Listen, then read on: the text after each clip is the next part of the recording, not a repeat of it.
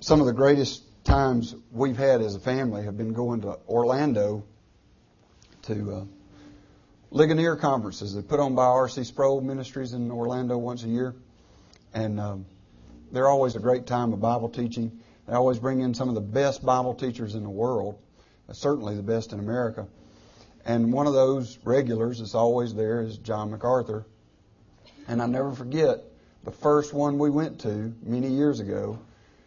And they had a breakout session, and we went to MacArthur's breakout session, and he was teaching on a certain subject that it relates to the message today. And he told a story I'll never forget. He said he just recently traveled to Kazakhstan for a pastor's conference there. He'd been asked to come speak to a group of pastors in the struggling church of that region. You know, that Kazakhstan is one of the stans that separated out from the Soviet Union with the fall of the Iron Curtain. And it's between western China and southern Russia, sandwiched in the mountains there, really Central Asia. Very poor area, very persecuted area. The church is struggling there. So 1,600 pastors came together for this intense week of Bible study. MacArthur had to fly over 30 hours to get there. I don't know how many flights it took to get him into Kazakhstan. And he arrived at like 6 a.m. in the morning on Monday morning, had to start preaching at 8 a.m. So he's there on the ground, goes in to preach, preaches his heart out Monday, preaches his heart out Tuesday, and then he's in the middle of teaching all day Wednesday, and a committee of these 1,600 pastors comes to see him, and they set him down in a room, took him off to the side and said, we're enjoying what you're doing, Dr. MacArthur, but when are you going to get to the good part? And MacArthur said, when he was speaking to us, he said, you know, if you travel to the other side of the world, the exact opposite side of the world, through 15 time zones, and you're pouring yourself out into the message that you're delivering, you really don't want to miss the good part. And he said, you know, I was really trying real hard, and so I asked them, I said, well, what do you mean the good part? And they said, well, what we really want to know about, because he's been teaching them on the church. His teaching was about the church. And he said, what we really want to know about the church is the future. We want to know about what does God have in store for those who love Him. We want to know about heaven. So he shifted his whole teaching, and for the next 2 days he poured into teaching them all he could about heaven, about the future glory of the church in heaven. And that just struck me so hard, that these people who are so persecuted, who are so poor, they're so destitute, they're so stripped of all that we are encumbered with. They don't have the things that entangle us. They don't have the things that hinder us from really experiencing God in His fullest. Those people had a clear vision of what their hope was. Their hope was not in this life. Their hope was in heaven. And so that's what they want to know about, is teach us about heaven. And, you know, we're in such risk as American Christians because we're so blessed. Our lives are so full of the blessings of this life. And we thank God for that. I'm not saying we should reject them. They are all blessings of God. But when they become a hindrance, when they become a liability, when they become something that keeps us from seeing our true hope, our true joy. Our joy is not truly in this life. Our joy and our hope is not truly fixed upon what we experience in temporal things. We're so blinded by all that's around us. That is, until things change, right? Until we have financial difficulties and then we're struggling to make ends meet. Or until we have a loved one who is desperately sick, or they pass away, or until we have family problems, we have marital issues, and our hearts are broken, or until we have a doctor tell us that we have cancer, or whatever comes. And I apologize up front. One thing I have prayed for is that I would not be an emotional basket case. But I was encouraged this week by Brett Favre because he was just talking about retiring from the NFL, and he couldn't get through that without being a basket case. So, and I think I'm dealing with a little bit more important issue here. But anyway, so everything does hinder us from experiencing, and he's one of the toughest fellows on earth, so don't think. It keeps us from experiencing the true intensity of what is God's truth. C.S. Lewis said, God whispers in our pleasures, God speaks in our conscience, but God shouts in our pain. It is His megaphone to rouse a deaf world. And as I mentioned, most of you know God's been shouting to me and my family recently in our pain. But He's also been shouting in the grace and mercy that comes with that. And there's so many wonderful things that I could relate to you about how God has ministered to me in this time. And this is not about me and my experience. This is a sacred time when we need to see what God says in His Word. But I want it to be personal because I think it's an opportunity for you to see how God has blessed me so through His Word, through the truths about Him that I've seen. And there's so many things I could talk about, but to boil it down to one thing, what is the one thing that has encouraged me the most? What is the one thing that strengthened me the most? It would be Him. He is my treasure. He is my hope. Or to put it another way, it's been the worship of God. Because you can't focus on God without what? Going to worship. It drives us to worship.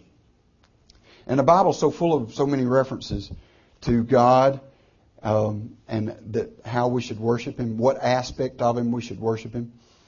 And you see on the outline up here, I've put down 3. The first one is really the general point of view.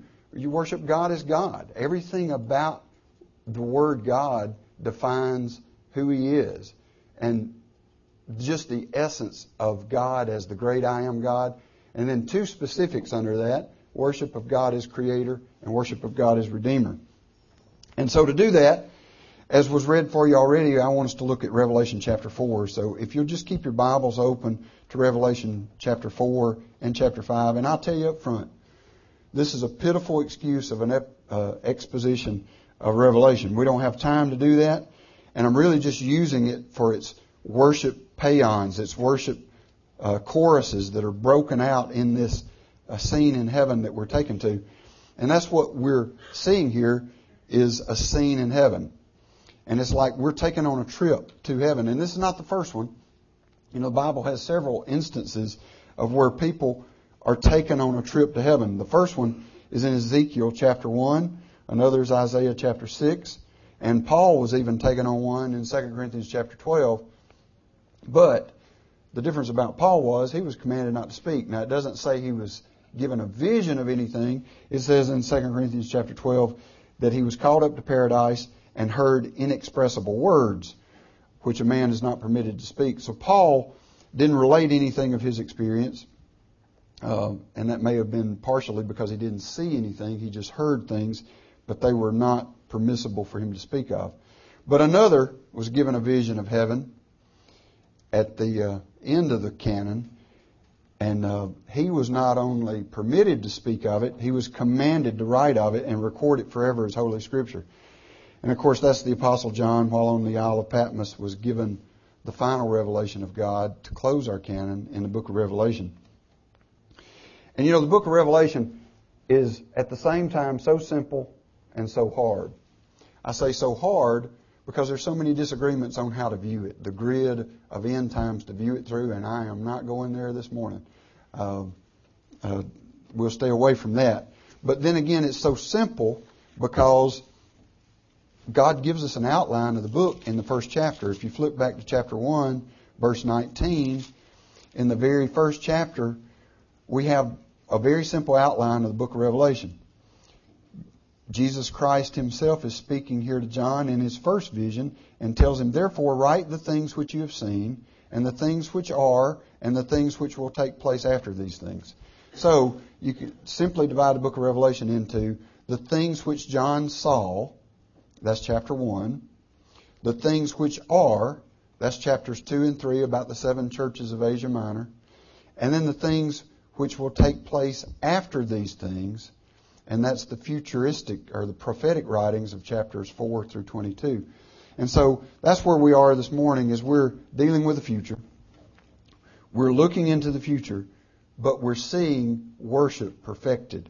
We're seeing worship in the heavenly setting that is, I hope, something clear that will help us with our worship today. As a side note, a lot of people claim that they've been to heaven. There's a lot of talk about that sometimes today, and I'm certainly not here to dogmatically dispute or challenge any of those claims. In fact, there's been one recently in this county. It's very famous. It's traveling the circuit talking about his trip to heaven and back. But I'll just say this. What doesn't match up with scriptural teaching, we can dismiss as whatever. It was a bad dream, or it was heartburn from pizza, or whatever it was. But we can, if it doesn't line up with Scripture, we can dismiss it. If it's in accordance with biblical principles, or it doesn't violate biblical principles, then I'll trust that to the Spirit of truth for us to judge that out. But I think it's interesting. The only reason I bring that up is I want you to think about, because all of you know your Bibles, think about the visions I've mentioned. Ezekiel 1, Isaiah 6, Revelation 4 and 5. Now think about those three. And if you have time, go back and study them, read them. They're almost identical, aren't they? When you compare the elements of them, they're almost identical. And they're not anything like what we hear talked about today when people say they've been to heaven. It's not some fantasy trip to Never Never Land. This is theology proper, dealing with the Lord God Almighty. They're face to face with the presence of God. And they're not embroiled in all the details of what the rooms look like, or what the streets look like, or what everybody's doing and playing games and stuff. They're focused on what? God. They're focused on the triune God. And they're awestruck. They're so serious. So it's not fantastical Never Never Land, but it is real Ever Ever Land. And in fact, what we're looking at today is more real than what we have here. And that's hard for us to comprehend because we only comprehend through our senses. But we know from the truth of God that what we see presented to us in heaven is more real than what we have here today. Because what we have here today is what? Passing away. And what we have there is eternal, fixed. It's imperishable, undefiled, and reserved, waiting on us. So, it's all about a person. It's not about a place. It's not about a time. It is a different place. It is a unique place. It is a unique time because it's outside of time. But what's important is the person. Because why? Heaven is made by who's there. Heaven is heaven because it's where God is. So, chapters 4 and 5 belong together because they establish the same truth. It's really one passage about John's vision of heaven. And that is, they're really truths, two truths. Number one, God is sovereign and that God is to be worshipped. And of course, really, aren't those complementary? If God is sovereign, then God is to be worshipped. They're inseparable. They're like shoes on feet. They go together. And we've heard the expression, if God is not sovereign, then God is not God. Right? And that's a very true statement. But what do we mean? Because we talk a lot, especially like in our church, we talk a lot about the sovereignty of God.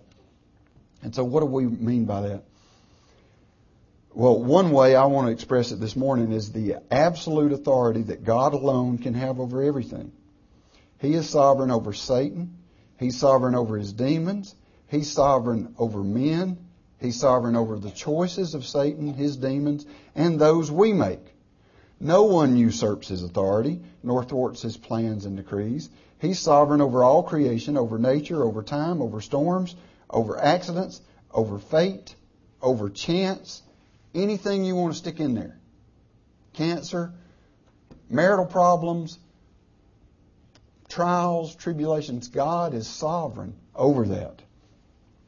And in summary, God does what He pleases. He's not a victim. He's not subject to anything. He does what He pleases. That's what Psalm 115:3 says. Our God is in the heavens. He does whatever He pleases. That is the definition of God. He's the only one who does exactly what He pleases. I'm in a situation where I don't get to do exactly what I please. You are too. But God does whatever He pleases because He has absolute rule, reign, and authority. I don't have time to develop this scene in detail, but just to make a comment, in chapter 4, the word for throne, or you see the English word for throne, 13 times in chapter 4. In chapter 5, you see it 5 more. So 18 times in these 2 short chapters is the word throne. So it's like an outline or a view of it can be seen by just looking at the word throne. And I won't go into each one of them, but like you can just look at who's on the throne, what's around the throne, what comes from the throne, what's before the throne, what's in and around the throne, what's given back toward the throne. On and on and on. Every time the word throne is used, if you look at that, you can get a good outline of what's going on in this passage. But as I say, what I'm really here to focus on is not the scene and the setting and what's happening, but actually the worship that is given from it. And the first instance of it is in verse 8. So look with me. These 4 living creatures, they do not cease to say what? Holy, holy, holy is the Lord God the Almighty, who was and who is to come. Who was and who is to come. So see, what better way can you start off worship and acknowledging God as God than to deal with His thrice-fold holiness? The throne, a throne symbolizes rule. It symbolizes authority. It symbolizes power. But the throne here in heaven is not something portable. It's fixed. It's immovable. The place is defined by it and who sits upon it. And it's not in a palace. It's not in a government building. It's in what? A temple. The throne is in a temple. So the king, the ruler, is not just powerful. He doesn't have just authority. He is holy. He is holy. And holy means He's set apart. He's set apart from something, and He's set apart to something. He's set apart from everything else that's created. Everything else that's in the universe. God is set apart from that. He is distinct and separate from it. And He's set apart unto something. What is that? Everything that makes God God. That's totally different from everything else in creation. But everything else that makes God God, He is separated unto that. And so holiness refers to His separateness. And He is holy in all of His 3 persons, supremely, completely, infinitely holy is the Lord God Almighty. And that second phrase, the Lord God Almighty. Almighty just refers to omnipotence, to absolute total power. And then here is the everlasting nature of God, who was, who is, and who is to come. And doesn't that remind us of what God said to Moses before the bush in Exodus? When He said, tell them, I am. Who are you, God? God told Moses, tell them, I am. That's who I am. I am. I didn't have a beginning.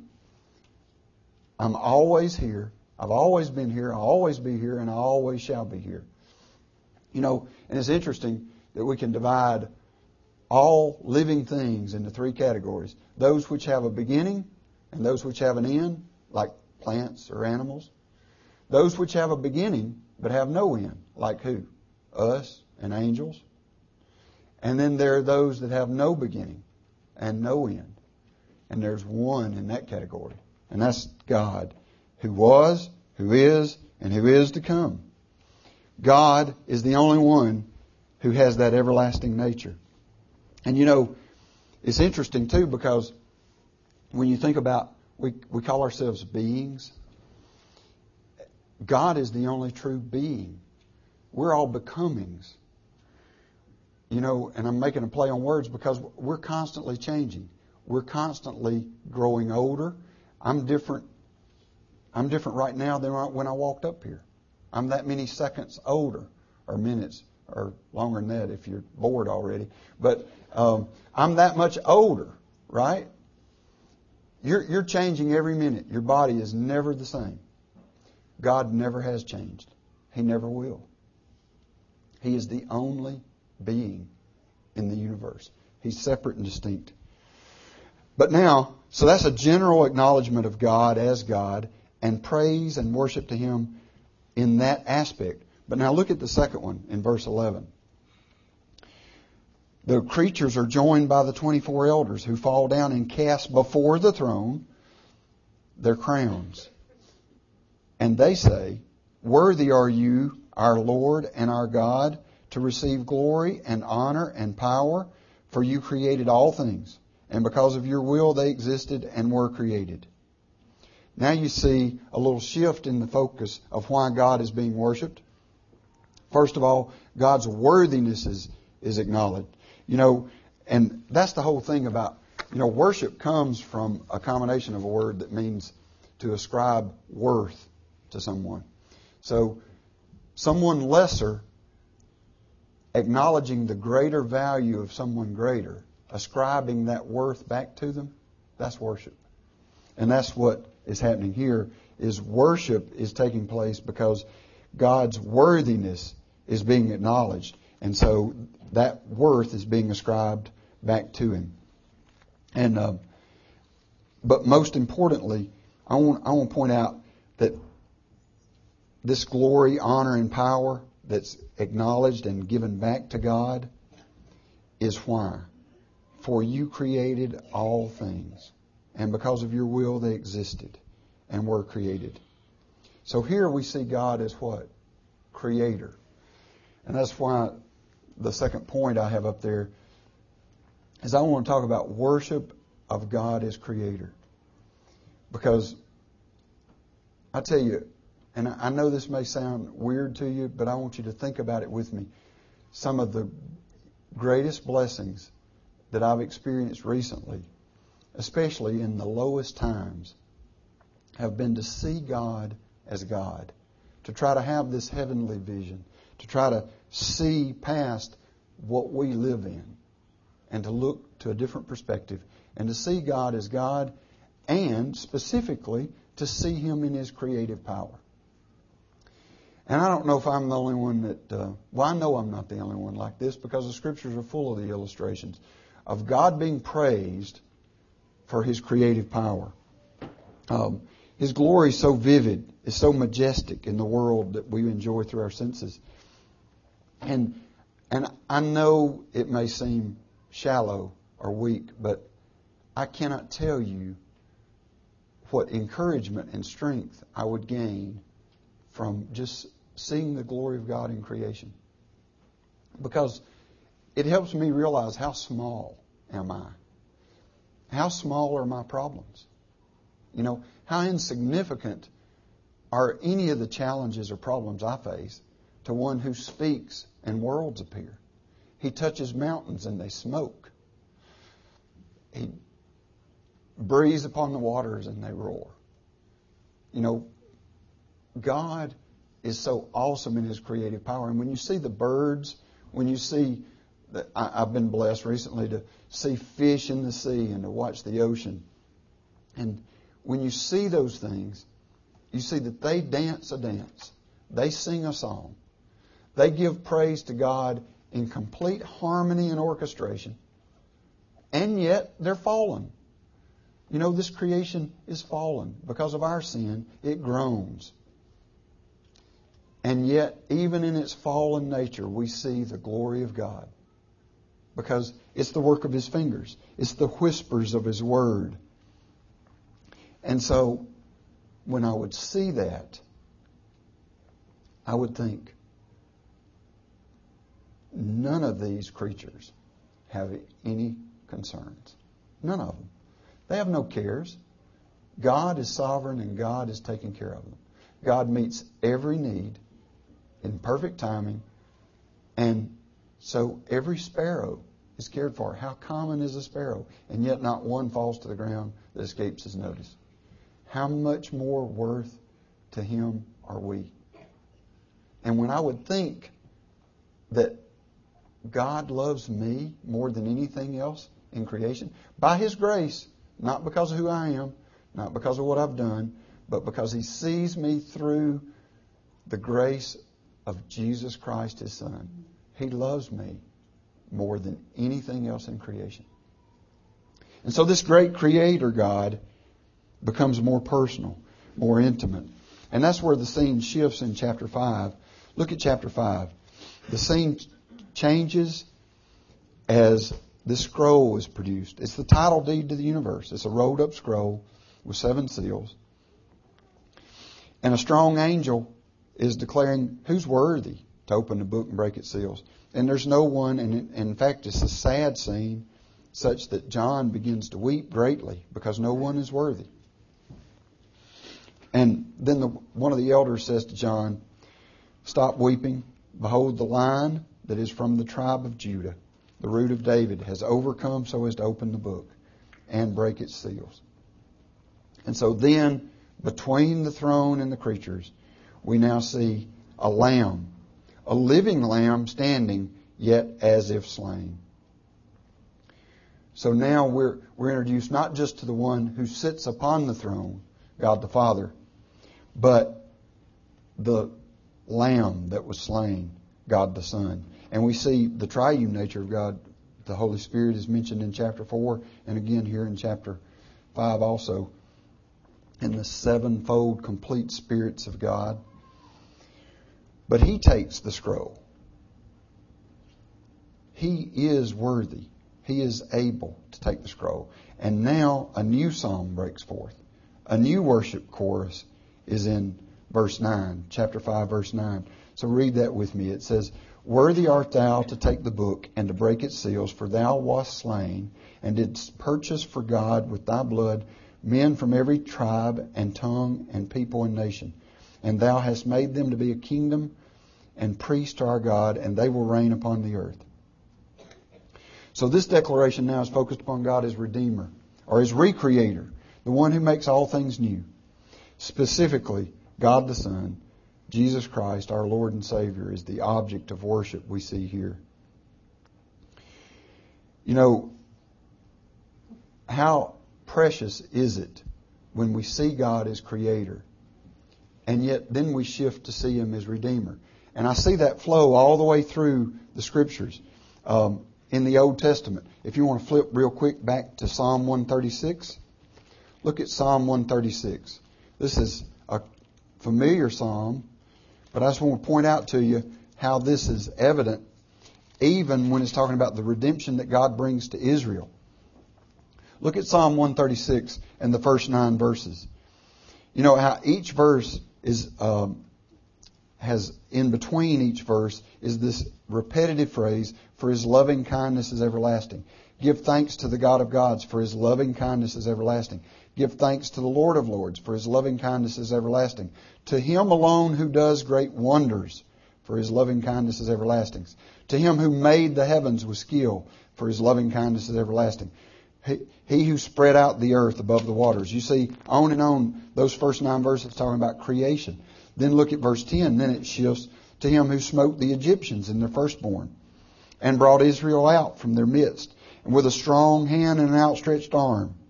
And He divided the Red Sea asunder. You see, now we're going from creation to redemption. From creation to redemption. And that's what I would be overwhelmed with, is when I would think about this God, this great God who created all things, who upholds all things, is also the God who redeems all things. And He has died to be worthy to break those seals and to open the book. And make it personal. Make it personal for you. And think about, God loves you. If you're in Christ, God loves you more than anything else in His creation. And He died for you. He rose again for you. And He's preparing a place for you. This God who speaks and the universe appears, that's who your God is. Psalm 121 has meant a lot to me recently, that says, I will lift up my eyes to the mountains. From whence shall my help come? My help comes from the Lord, who made heaven and earth. And then that psalmist goes on to extol the value of God in His loving kindness. So you see how it's like the greatness of God, and then it's the intimacy of God, the sweetness of God. We see this twofold acknowledgement all the way through. A great passage is in Exodus, where immediately after they cross the Red Sea, a song breaks out in the camp with Moses, and they sang, Who is like Thee among the gods, O Lord? This is Exodus 15:11, if you want to know. Who is like Thee among the gods, O Lord? Who is like Thee, majestic in holiness, awesome in praises, working wonders? Thou didst stretch out Thy right hand, the earth swallowed them. In Thy loving kindness Thou hast led the people whom Thou hast redeemed. And let me just read you one more, just so you get the full picture of it. And this is a verse that I just have been exposed to. And I don't know why I'd never heard this verse before. But it's in Deuteronomy 33. Deuteronomy 33, verse 26. There is none like the God of Jerusalem, or righteousness is what that word means. There is none like the God of righteousness, who rides the heavens to your help, and through the skies in His majesty. The eternal God is a dwelling place, and underneath are the everlasting arms. Isn't that sweet? The God who made all things is the same God who covers me with His pinions of grace. The God who made the heavens and the earth is the same God who upholds me by His everlasting wings, who undergirds me by His everlasting arms, who rides the heavens to my help, and through the skies in His majesty. You know, and I know this is silly, but I want you to understand, I don't want you to miss my point. It's like, can we get a glimpse of how great God is? And it's like this. God is like this. But every time I would see God like this, I would think about, yet God is like this. Y'all understand what I'm saying? I would see God in His greatness. God in His great creative power. God in His great plan of redemption. Loving me, saving me, preparing a place for me. And yet, I'd say God is with me.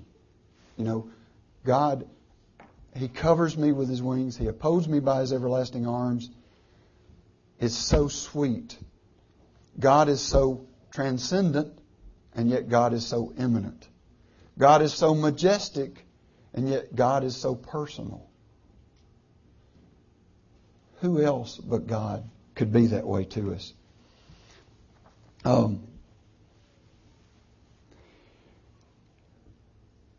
It's not always that joyful, though, is it? We don't always feel this way. We don't always feel secure in the arms of God. We don't always have the joy, the hope, the faith that we should. Why? Why is that we don't always have that joy, that hope, that faith? To be as worshipful as we should, to see God in this way. Well, first of all, if we're not in Christ, we have no hope. If we're not in Christ, we have no faith. If we're not in Christ, then we don't experience the amazing love of God that passes all understanding. And we can't experience the peace of God that passes all understanding. But if we're in Christ, does that mean we have no problems? No, obviously. You know, the Bible's full of people with problems. Job, Joseph, David, Paul, anybody you want to name, and most of all who? Jesus Christ. Everybody has problems. Trials and tribulations come, and God is present in them to bring us His blessings and His purposes. So, for us as believers, why is it hard to always be faithful, hopeful, joyful in all things? Our lives and our bodies have been subjected to futility and are enslaved to corruption. Not of its own will, but because of Him who subjected it in hope. And of course I'm quoting from where? Romans 8. Romans 8 verse 20 says, not of its own will, talking about creation, that includes us, not of its own will, but because of Him who subjected it in hope. Notice that neither sin, nor man, nor his choices, nor Satan are credited by Paul with the futility and corruption that comes from evil and sin. But it's ultimately because of Him who subjected it in hope, God Himself. But why would God do that, we ask? God takes no pleasure in wickedness, and no evil dwells within Him. Well, of course, obviously, we can't really answer that fully, can we? We can't understand it. But we know, number one, it's for His greater glory. And men or demons may be able to be the intermediate causes of problems in this world. Our own sin may be the cause of problems. It's a fallen world where there is evil, there is sickness, there is problems. But Paul, like Job, looks right past them to God. I'll read you this quote that John Piper wrote in his book called Suffering and the Sovereignty of God. Job had discovered with many of you that it is small comfort to focus on the freedom of Satan to destroy. In the academic classroom and the apologetics discussion, the agency of Satan in our suffering may rest a little of the burden of God's sovereignty for some, but for others like Job, there is more security and more release and more hope and more support and more glorious truths in despising Satan's hateful hand and looking straight past him to God for the cause and for His mercy. And that has been a huge hope, to look past whatever may be in between me and God, but to look past that to God, because He is my Creator, He is my Redeemer, and He is my God, and therefore my hope. All the hope that comes from faith depends upon perspective. When we think upon these things, when we think heavenly viewpoints, then our hope becomes different. In fact, if you look at back at chapter 5, at the last two breakouts of worship, in verse 12, repeated again is this praise for God as Redeemer. Worthy is the Lamb that was slain to receive power and riches and wisdom and might and honor and glory and blessing. And then the last one in verse 13, they close by saying, to Him who sits on the throne, God the Father, and to Him and to the Lamb, God the Son, be blessing and honor and glory and dominion forever and ever. So, how do we maintain this worshipful life? How do we maintain a perspective that drives us to see God as God, to see God as Creator, to see God as Redeemer, and from that to have our faith increased, our joy intensified, and our hope built up? How do we do that? Well, I'll give you a closing illustration that may help, may not. It may be silly. If you've ever been to Atlanta Airport, it may help. But Atlanta Hartsfield International Airport is the busiest airport in the world. In the world. It has the most annual passengers of over 85 million people. The most aircraft operations, arrivals and departures of almost 1 million last year. Of any airport in the world. Every day, right at 250,000 people pass through the airport. from every state and 72 locations in 45 countries. Every day, almost 3,000 flights land or take off, or from 2 to 4 a minute, every minute. With over 55,000 employees, it's the largest employer in the state of Georgia. 5 runways, 1 heliport, 2 terminals, 7 concourses, 83 shops, 77 food and beverage outlets, and 1,300 toilets. So, it's an understatement to say it's a busy place, right? And if you go to Atlanta and you watch everything happening in Atlanta at the airport, you think what? This is utter chaos. It's utter chaos. I mean, how does anybody ever get their baggage? You know, you see people running to and fro. You see trucks and carts running all over the aprons. And you see huge jet aircraft taxiing, waiting, circling overhead, taking off, landing from all directions, day and night, in all weather. You know, it doesn't matter what the weather is. You're just overwhelmed with a sense, or I am, with a sense of chaos. In fact, it can even, if you pardon my expression, it can seem like it's hell. But if you could go up to the control tower, and if you could see the computers and the systems and the people that are there controlling everything, yeah, I guess you would be scared. But because I'm using an imperfect analogy to illustrate a perfect example. But if you pardon the fact that it is imperfect, if you could go see what's happening in the control tower and understand that everything's under control. It's all under control. If you're in the control tower, it may look like chaos. It may seem like pandemonium. It may seem like that life is hell. But it's all under control. It's under control.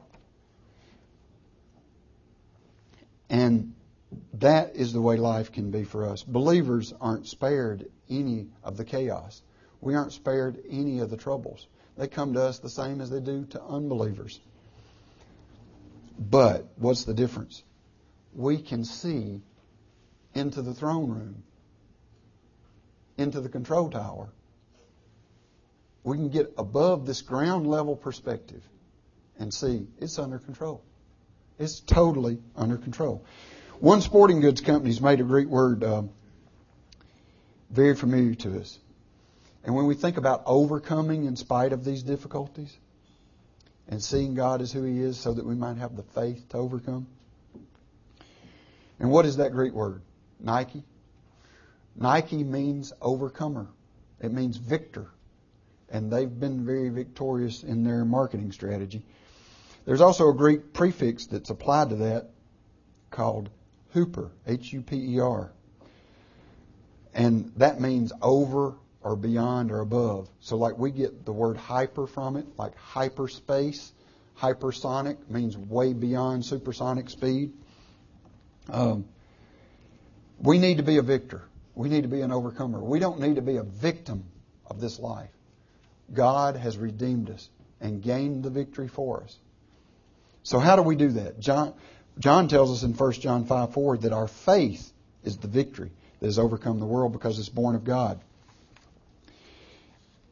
And beyond that, how do we have the faith to be super overcomers? Hooper Nikaho. That means super victors to deal with some things. Well, if we can change our perspective from ground level to the control tower in heaven and see that God rules and reigns in absolute sovereignty and what? Amazing love. See, that's the thing we got to put together, is that God is this great God of absolute power and sovereignty, and yet He is the tender, loving God whose mercies are new every morning, whose graces are abundant and manifold, and whose love is just frankly amazing. That Holy One, that Creator God, that Redeemer God is our God. He's your God. He's my God. And He takes care of us more than anything else in His creation. He's directing and controlling every step more than any other creature. He loves me. He loves you more than anything else. So understanding this immensity and this immanence, this great power and this amazing love, then we begin to know that neither our sin, nor our choices, nor Satan and all his demons, nor the evil and fallen world system, nor death, nor life, nor angels, nor principalities, nor things present, nor things to come, nor powers, nor height, nor depth, nor any other created thing shall be able to separate us from what? The love of God which is in Christ Jesus our Lord. But in all these things, we huper nakaho, overwhelmingly conquer. We're super conquerors in all these things through Him who loved us. Not because of us, but because of Him. Not because of our place and time, but because of His place and eternity. Let's pray. Father God in heaven, we declare with the angels that You're holy. Father, Son, and Holy Spirit, we declare with the living creatures that You are holy. We declare with the elders in heaven, the church represented, that You are holy. We declare with every created thing on earth that You are holy. We worship You, Lord, as Creator. We worship You, Lord, as Redeemer. And we are encouraged. Our faith is built up, seeing You as the great and holy God who is Creator and who is Redeemer. But Lord, we are even more encouraged by Your great love which is shed in our hearts through Jesus Christ. That through Him we have standing with You. And that You have died to purchase us, to build a kingdom of priests. And that You have risen again to keep us saved. And that even now You're preparing a place for us. And that is our hope. You are our hope. May we be ever focused on that, Lord.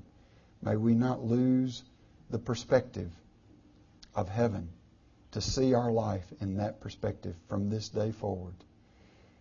In Jesus' name I pray. Amen.